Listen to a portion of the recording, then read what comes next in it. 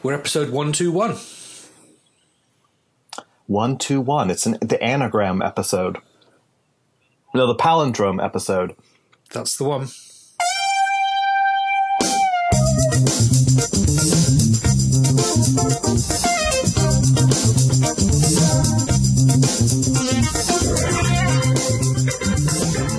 So, John, we must be some of the last and final dregs of the indie world now not working for Apple. That's true. That's absolutely true. Apple has gone, this is the sound of Apple. Oh, yeah. Developers. Num, num, num. I really wish I wasn't wearing headphones for that. I know. You can retroactively go back in time and warn yourself. Retroactively. So what are we talking about here, John? What are we talking about? We're talking about Hoctor, who is no longer late in shipping Moneywell 3. He's late in shipping Mail 7. Let's call it that. So do you think the Mail team were hitting their targets far too often, so they recruited Hoctor to slow themselves down? No, that's such a mean thing to say. That's not true. No, it is very mean. Okay, what we're talking about here is Kevin Hoctor, who is probably one of the best-known indie developers out there for Mac and iOS software. Produces Moneywell, a home budgeting finance app. Over the years, had several employees and switched between having employees and going back to just himself. But really, basically, cranks out a great application and a decent living for himself. And he's of a certain age, shall we say? He's probably around our age. He's maybe a little bit older than me and you, but so we're not going to say an age because I don't know exactly what it is. And if I get it wrong, he'll be so upset. Let's just put it this way: they don't call him the Silver Fox for nothing. Yeah, that's true. Old greybeard is decided to throw it all in and go and work for the man at Apple on the Mail and Notes team. So first, I guess we ought to say congratulations to Kevin for doing that. He's got a blog post where he says of how this has been a dream, and with his kids leaving home for college and certain other family things, it's now is a time where this is possible, where it wasn't before. So that's great. However, Luc Van Daal did write a blog post that you pointed out to me, John, about saying how this has become a bit of a trend. Well, I don't know. Is it a trend, or is it just that Apple have happened to recruit over the last year people we happen to know, and they've always been recruiting, it's just not happened to know the people. But indie software people, I know Jiva DeVoe has gone in recently, and Patrick Bilson went. Yeah, wow. Jiva DeVoe is now an Apple man. Patrick Bilson, who was of BitBQ Software and also did stuff for Martian Craft, who has gone. And it's just every day you hear someone say, "I'm going to go and work for Apple." I can't remember her proper name, but at Sophia on Twitter, she went a little while ago. So they seem to be sucking in indie devs, and I think that's great for the people they're bringing in, because obviously it's a dream of theirs to work there.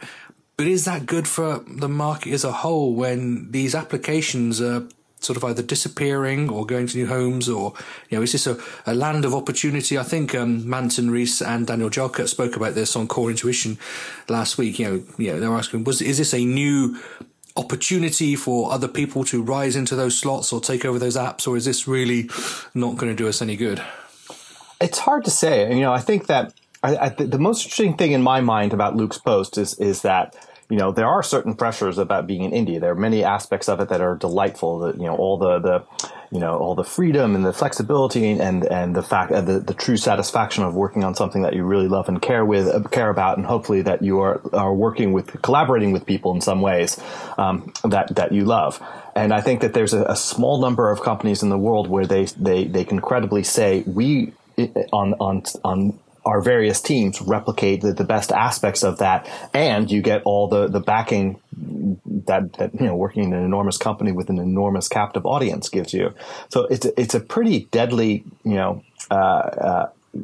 combination, to lure people in. I think I would imagine that there's not really, if you have a credible app out there, it would be surprising if you've not been contacted in some way or another by Apple. And that's, if I were Apple, that's exactly where I'd be recruiting as well. I think what was interesting about Luke's post is saying that because the App Store is so mature, that it's not really possible to it's I don't know. I wouldn't say it's not possible, but it's wildly more difficult to be the girl in her bedroom writing this new app, the guy in the garage, the kid in the dorm room, whatever. And so that you have to really kind of find a way to have a team. And that was, to me, one of the more interesting aspects of it. Because that was something I surely missed working on Memory Miner. At some points, I felt like I had a team. At other points, I didn't, because I was always trying to beg, borrow, and steal attention from other people. And it becomes draining after a while. And you want to be able to make sure that your work gets to the widest audience that you think it deserves. Well, I think it's notable that, and I think we've been talking about this for quite a long time, actually, the team aspect of things, because I think it was probably back around the days of Leopard. So what was that, 10.5? And if not, when Core Animation came in, and I guess the Delicious generation of apps began with Delicious Monster, Delicious Library, and it began to become noticeable that the Mac apps that were winning ADAs, back when Mac apps actually won ADAs, were being, whenever they were saying, come up on stage, this is great, we're going to give you a reward, there would always be 3, 4, 5, 6, 7, maybe even 8 people going up. And there was this sort of transition between, well, it felt to me, but I was still fairly new to the Mac world at this time, so maybe I just hadn't picked up on it before. There was this sort of transition in that period of apps being developed by 1 or maybe 2 people to apps being developed by far more people. That was definitely the generation when designers began to get far more involved. And it's just been growing. And I guess one of the problems you have as an indie is it's really hard to find enough resources to have 3 or 4 or 5 or 6 people develop an app and get it to release 1 and begin to generate some marketing, get it out there and support that amount of resource. So it's only going to be bigger companies or places like Apple where they do it internally themselves. And I know for Kevin, he had multiple employees at one point, and it's not that it wasn't working. As far as I'm aware, I speak to Kevin quite a lot, so I just want to make sure I'm just being careful I don't say things that he might have said off the record and then suddenly blurt them out. So I'm just stumbling here a moment. But it's not that it's not possible to support that team. It's just, but there's an awful lot of stress in doing that. There's an awful lot of requirement on you. And so, is it really, I mean, you're in this position, is it really possible to produce an application of any decent quality and size and complexity, like Memory Miner, for example, these days on your own, or really, if you haven't got the resource to be a team, you just need to go fulfill that dream somewhere else? It's again kind of yes and no. I mean, I was thinking about this in recent weeks. Like if I had to start all over again, how far could I have gotten in how short a time? And I think one of the things that at the same time that Apple is snapping up indies, they are also, surprisingly enough, creating more infrastructure and bringing this idea that you don't have to write monolithic siloed apps anymore. And that potentially gives some opportunity. I mean, specifically with Memory Miner, when I wrote it, first thing that people said, why did you write this as an app? Why didn't you make an iPhoto plugin? And it simply wasn't possible. Today, using the Photos framework, absolutely can. Absolutely could. I mean, if you don't mind about it only working exclusively in the Apple world between, CloudKit and the way that Apple itself is re-architecting their handling of photos, you absolutely could. And then similarly, if you want to build, an iPhone app, an iOS app, a mobile app, with Parse as a back end, for example, they're not the exclusive, but man, I've spent the last 7 days, and I can't believe how fast I've been able to come with an app. Now, and in that particular case, it just means that you then have to focus that much harder on and be much more brutally honest about what you can do, and just simplify and simplify and simplify and simplify and keep simplifying. And you better be working with a great graphic designer. If you are unable to do those two things, I would say it's just not worth building it, unless you're building it because you want to scratch your own itch. You're just not going to get anywhere. I also think that even if you get somewhere on a first try and you get some significant traction, the next step of building a company and building a sustainable company becomes that much more difficult. And I think then you have to really think about, what is your exit? I mean, in the world of venture funded companies, that's all you ever talk about is what's the exit strategy. And you basically have acquisition, acqui-hire, IPO, continue on life as a profitable privately held company. Those are the possible ranges. And I think as an indie developer, you kind of have to think the same thing. What's your ultimate motivation for it? Because if you think about what motivates you and what gives you pleasure and joy from doing it, and what gives you sufficient financial return to be able to afford to keep doing it, then you can kind of reconsider how you go forward with it. And there was last year, or even, the whole question about what does it mean to be an indie? And in the same way that the indie phenomena, as it was defined by these blog posts, is saying, you build your own product, you make your money from your own product. You only really get to call yourself an indie when you no longer have to do any consulting work on the side. That's because that's becoming so difficult to achieve in the first place, and so difficult to maintain over the long run. You just basically have to think a little bit more about what are the aspects of being indie that really, work well for you, and see if you can satisfy those requirements without necessarily thinking that, without doing it, without having to create your own company or to go solo. That's the way I look at it. Yeah, I mean, obviously, some people may know, may not know, I did another podcast called Software Indie where I examined some of these things. Well, I didn't examine, I just sort of splurged out what I was thinking all the time. I haven't done an episode for a while, but, I have recently bought an application which is still haven't announced. But again, as I explained on that podcast, in the end, partly because of the time factor, and you needed more, and the resourcing factor that I was going to have to work at the same time, I have found a partner to work with on it, and so there's going to be a team of at least 2-3 once you add the designer in there, and we've just made our life more complicated by deciding to go for 10.10 only, so complete reworking going on there. But it's still sat there thinking, this is really difficult to produce something. But however, I think the biggest issue for most indies is not the fact of can you produce it, because as you said, I think with the different tools out there now, the different services out there now, you can build a building block app, and maybe some of it is, especially for Mac developers, is getting over the pride of you have to develop everything yourself and beginning to use third-party tool sets and third-party services, which is, there has been a stubbornness about, shall we say, from many people.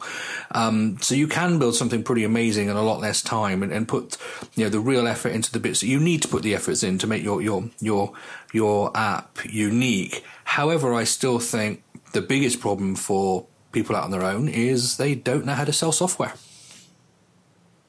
Yep. And so, here's something else. I'm sorry, I didn't mean to cut you off.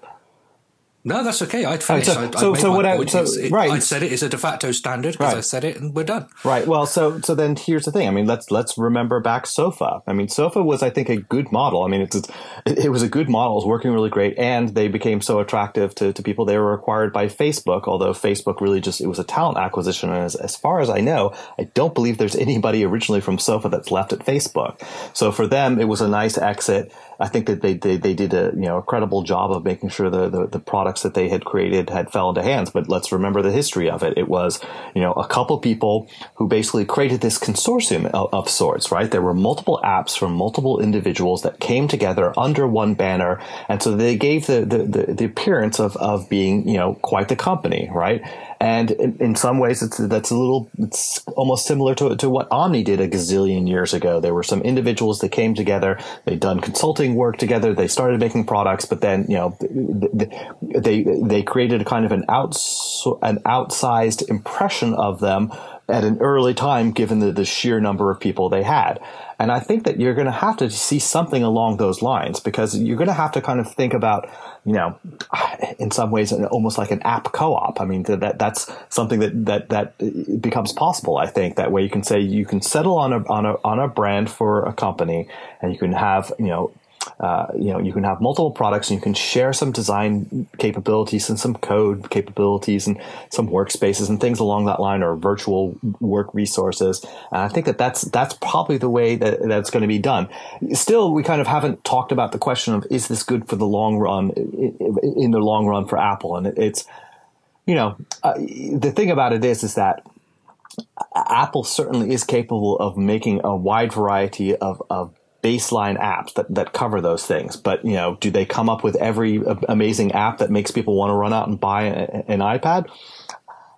I don't know. I mean, there's GarageBand, that's an example, but I think we could pretty easily name dozens of other apps are saying there's a reason to buy an iPad, and they're not coming from Apple. Apple may eventually acquire them, but I think that it is true that they need to make sure that it is possible, at least for, indie third-party apps from all corners of the world, from all different types of people, are at least able to get to a 1.0 things, even if it is the case that then they get gobbled up, because... Yeah, I think we need to keep in perspective, though. I mean, they happen to be grabbing people we know right now. I mean, there are still millions of apps on the App Store from people we don't know who that are still great apps. So, it's true. I mean, it affects. Maybe it's because it's affecting us personally. However, I do think things have to change. I think, I think. We cannot sit here as developers and say, "Oh, you can't make a living off the App Store." That's true. Even if you make a great app and just throw it on the App Store, you can't make a living just doing that unless you're very lucky. And I think something we can learn, Sofa were the first one of the first generation, but they were by no means by themselves, but they're one that happened to get attention, that became a design-driven developer house. Okay, so design was the key there. They recruited designers first. They hired out those designers to other people, and then as well when they weren't doing the stuff, and then developed stuff. And everyone's, so for amazing apps and everything. Well, remember, I think the first app they became reasonably famous for was called Checkout, and it was written in Python. So it wasn't like Objective-C, or I think it was the Python Cocoa Bridge, which most developers would, turn their nose at, but because it looked beautiful and worked and whatever else. And so they created this new culture of approaching apps through an aesthetic. Whereas I think, the next phase of that is we're going to have to, take that one step further, and developers are going to have to become, start producing. I'm going to use a term which is going to sound really horrible, but I think it doesn't have to be as horrible as have to have market-driven development where, people to sell your software, people to do the website, people to make the copy, create an emailing list, do whatever, the community work, whatever, are just as important on your team as a designer is, and a coder is, and a support person is, and whatever else. And I think to survive in the now more competitive market, it's not about having bigger development teams, it's having a bigger skill set of teams. Totally agreed. I would say this, if you're a young kid or even if you're out of college, the number one thing that you can do for your life is to become good friends with a designer. Even if you just kind of know someone that's starting out and you think they have potential, best to become friends with them now when you can have a strong connection that may endure over time when they do become successful, even if they go off somewhere else. I'm reminded of somebody who once said, if you can't find a good man, raise one. And it was a kind of a snarky comment about a woman who was dating a man that was much younger than her. And I think in some ways it's kind of the same thing. that you have to find people that at the beginning of their career, because if you're getting started out and you're working together, then that's an obvious thing. But if you're also just getting started out, maybe ask around. Maybe somebody that maybe their teenage kid is an up and coming designer, and then you have something to offer, because if you have strong coding skills or strong marketing skills or something like that, and you don't have a ton of money, maybe you can strike a deal where for somebody's first projects, even just to have something in their portfolio makes sense, right? I mean, so I don't know. There's all the different types of formulas, but I think that more than ever, you have to really kind of reconsider how you find people. I mean, another way of doing it is going and looking in out of the way places. Go look in Greece. Go look go look in Armenia. Go look in any of these kind of. Go look in Argentina. Go look somewhere where the rest of the world is not already looking, because there are precious few places where that's not the case. And while there still are, go get while the getting is good. Yep, totally agree. Let's just take a quick break a moment, John, to, in fact, let's take a brief break. Just to talk about the product from our friends at Martian Craft, Briefs. Now, you were talking about connecting with a designer. If you want to connect with a designer, maybe you can take this app to show a designer and get that connection, because he will love you or she will love you after seeing this. Briefs is an application that allows you to design your application, do the layout and the ways it look, but also do the interactions and the screen flow and everything like that. And then when you've taken it, you can download it onto a device and put it into the hand of a user or your client or whoever, just your whole design team, and get a better feel for it, 'cause it's now on the device, and the buttons are there, and they should transition to another screen, and all the sort of stuff that will just help you to know if you've got the workflow right, to know if you've got the positioning right, to know if the design is going to work when it's actually in the hands of someone rather than just the 2D image on the page. And it's really, I think, I think this sort of thing is becoming more and more essential, especially as interfaces become, the expectation of interfaces and the way things work becomes far higher. So if you want to check Briefs out, go to giveabrief.com, where you can download a demo and make it all work. And if you like it, it's $199, and I don't think you'll regret it. And tell our friends at Martian Craft that you heard about it from us, and they will love you, we will love you, everybody will love you. It will be a love fest of design and working apps. What more can we say? Nothing more. Briefs. Spread the love. You see, Joe, I was just thinking as you were talking there, we as developers, we've been really, we laugh with each other, don't we? When someone emails us and says, I've got a great idea, and if you develop it, we'll go 50-50. Yeah? Probably everyone's received one of those, I would think, if you're an indie there. And I think, that's just people being lazy and people being, whatever. However, I'm thinking, if someone is coming to you, as developers, we need to be a little bit more open and say, if someone is coming to us and saying, look, I have a sort of an idea. I have a whole bunch of marketing skills, a whole bunch of sales skills. I have website skills. I have, a whole bunch of skills that I can bring to the table. Those are partnerships we maybe need to start exploring, because the reality is, as developers, we're not going to survive on our own anymore, I don't think. Nope. That's another excellent point. You never know. I mean, yes, if it is a Nigerian scam mail, that's one thing, but if you should at least, let's put it this way, you never really kind of lose your time or waste time by listening to how people pitch and learning from it. So, Yeah, because we say that if you want to be an indie, you have to have marketing skills, you have to do business skills, but we're talking now, maybe don't. Maybe think team. Maybe team is the future. Maybe the point of Luke Vandell's article is about the future of software is teams is totally true, but that doesn't necessarily mean engineering teams. Right. Maybe you can develop this by yourself if you surround yourself with the right other people, the designers, the sales people, the support people, and together not just produce great software, produce a great experience that people get to know about in a great way, because you can actually got the means of getting it out there. Indeed. Well, John, I mean, we spoke about that a lot longer than I thought we were going to. How's your week been? You mentioned that you've been playing with something for 7 days and you're amazed how far you get. Is that something you could talk about, or is that top secret?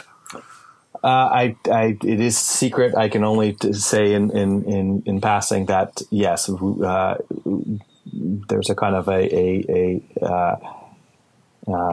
skunkworks project to produce a very, very simple app, and it's been very, the first build where I was able to kind of actually go out and test it in the field, even though it was very incomplete, but just to have that a first aha experience with it, it was very, very satisfying.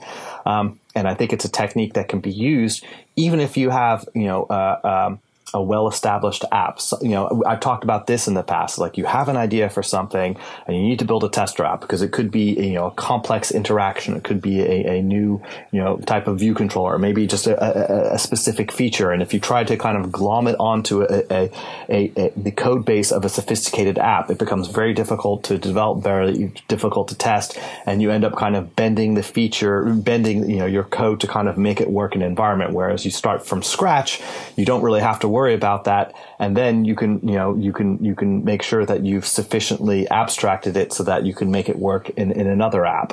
Of course, it depends, but sometimes just building a very, very simple app. In this particular case, it's testing a kind of really a type of game dynamic. And as I said, it's in this particular case, it was just how can we get the furthest, the fastest, and how can we treat this with some of the best aspects of hackathons, where the goal is to get something that's demonstrable, that you can play with, that you can show, but not complete throwaway, right? So you can take shortcuts, but be aware of what the cost will be if you do go ahead and decide to try it. And I think one of the interesting things about it is that the challenge that you have with an iPhone app is how do you get that many people out there? I mean, yes, with iOS 8, you can do it with up to 1,000 people. But in this particular case, since the app does depend on a back end, having a back end where you just don't spend a single moment of time thinking, how do I provision some back end services and how do I get my clients to talk to them? If you can find a mechanism that lets you answer that question very, very quickly, then you are able to spend your time on the stuff that really is unique. And that's what's been so satisfying about working on this project. Now, what we do with it, we'll see. But we're going to have a look at it on Monday and decide what we do with it.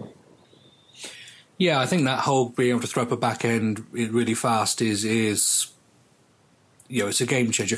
I mean, at Rem Objects, where I work, we have a product called Data Abstract, which we've had as a sponsor product on the show before.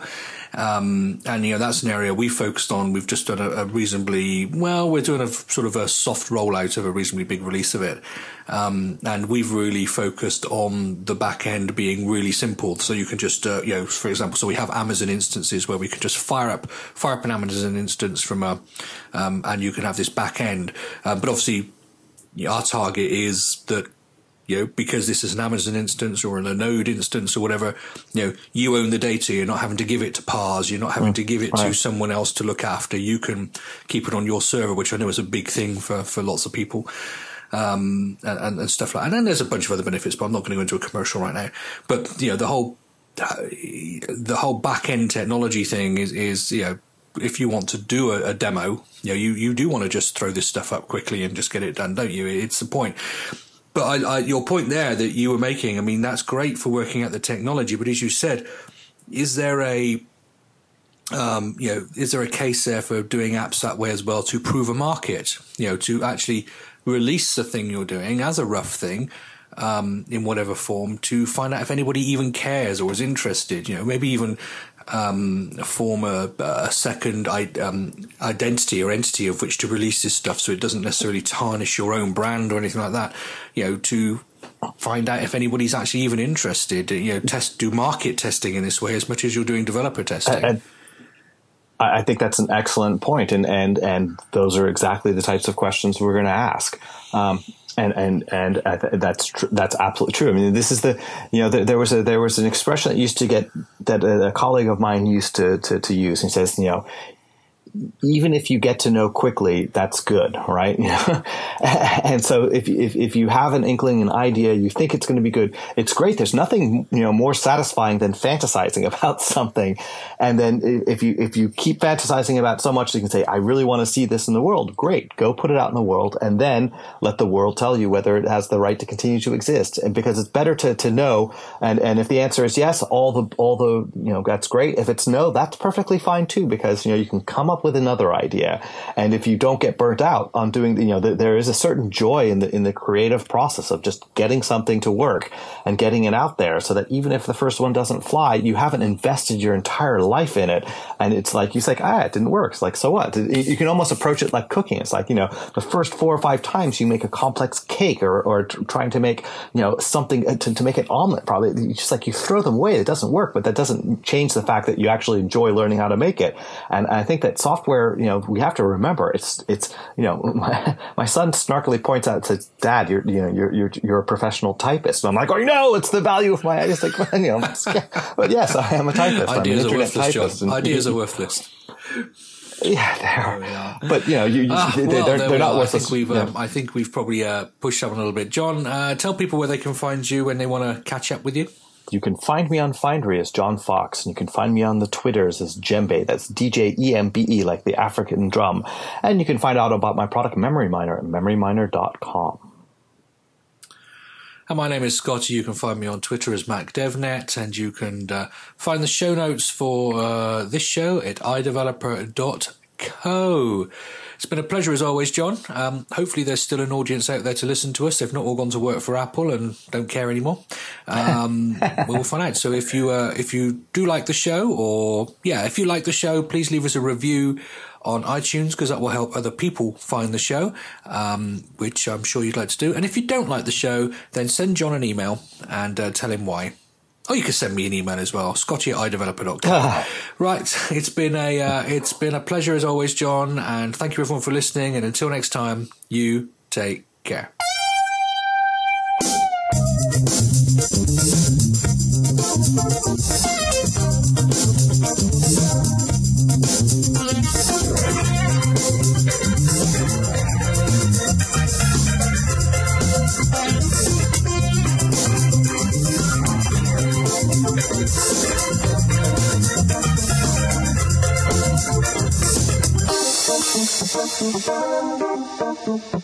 Thank you.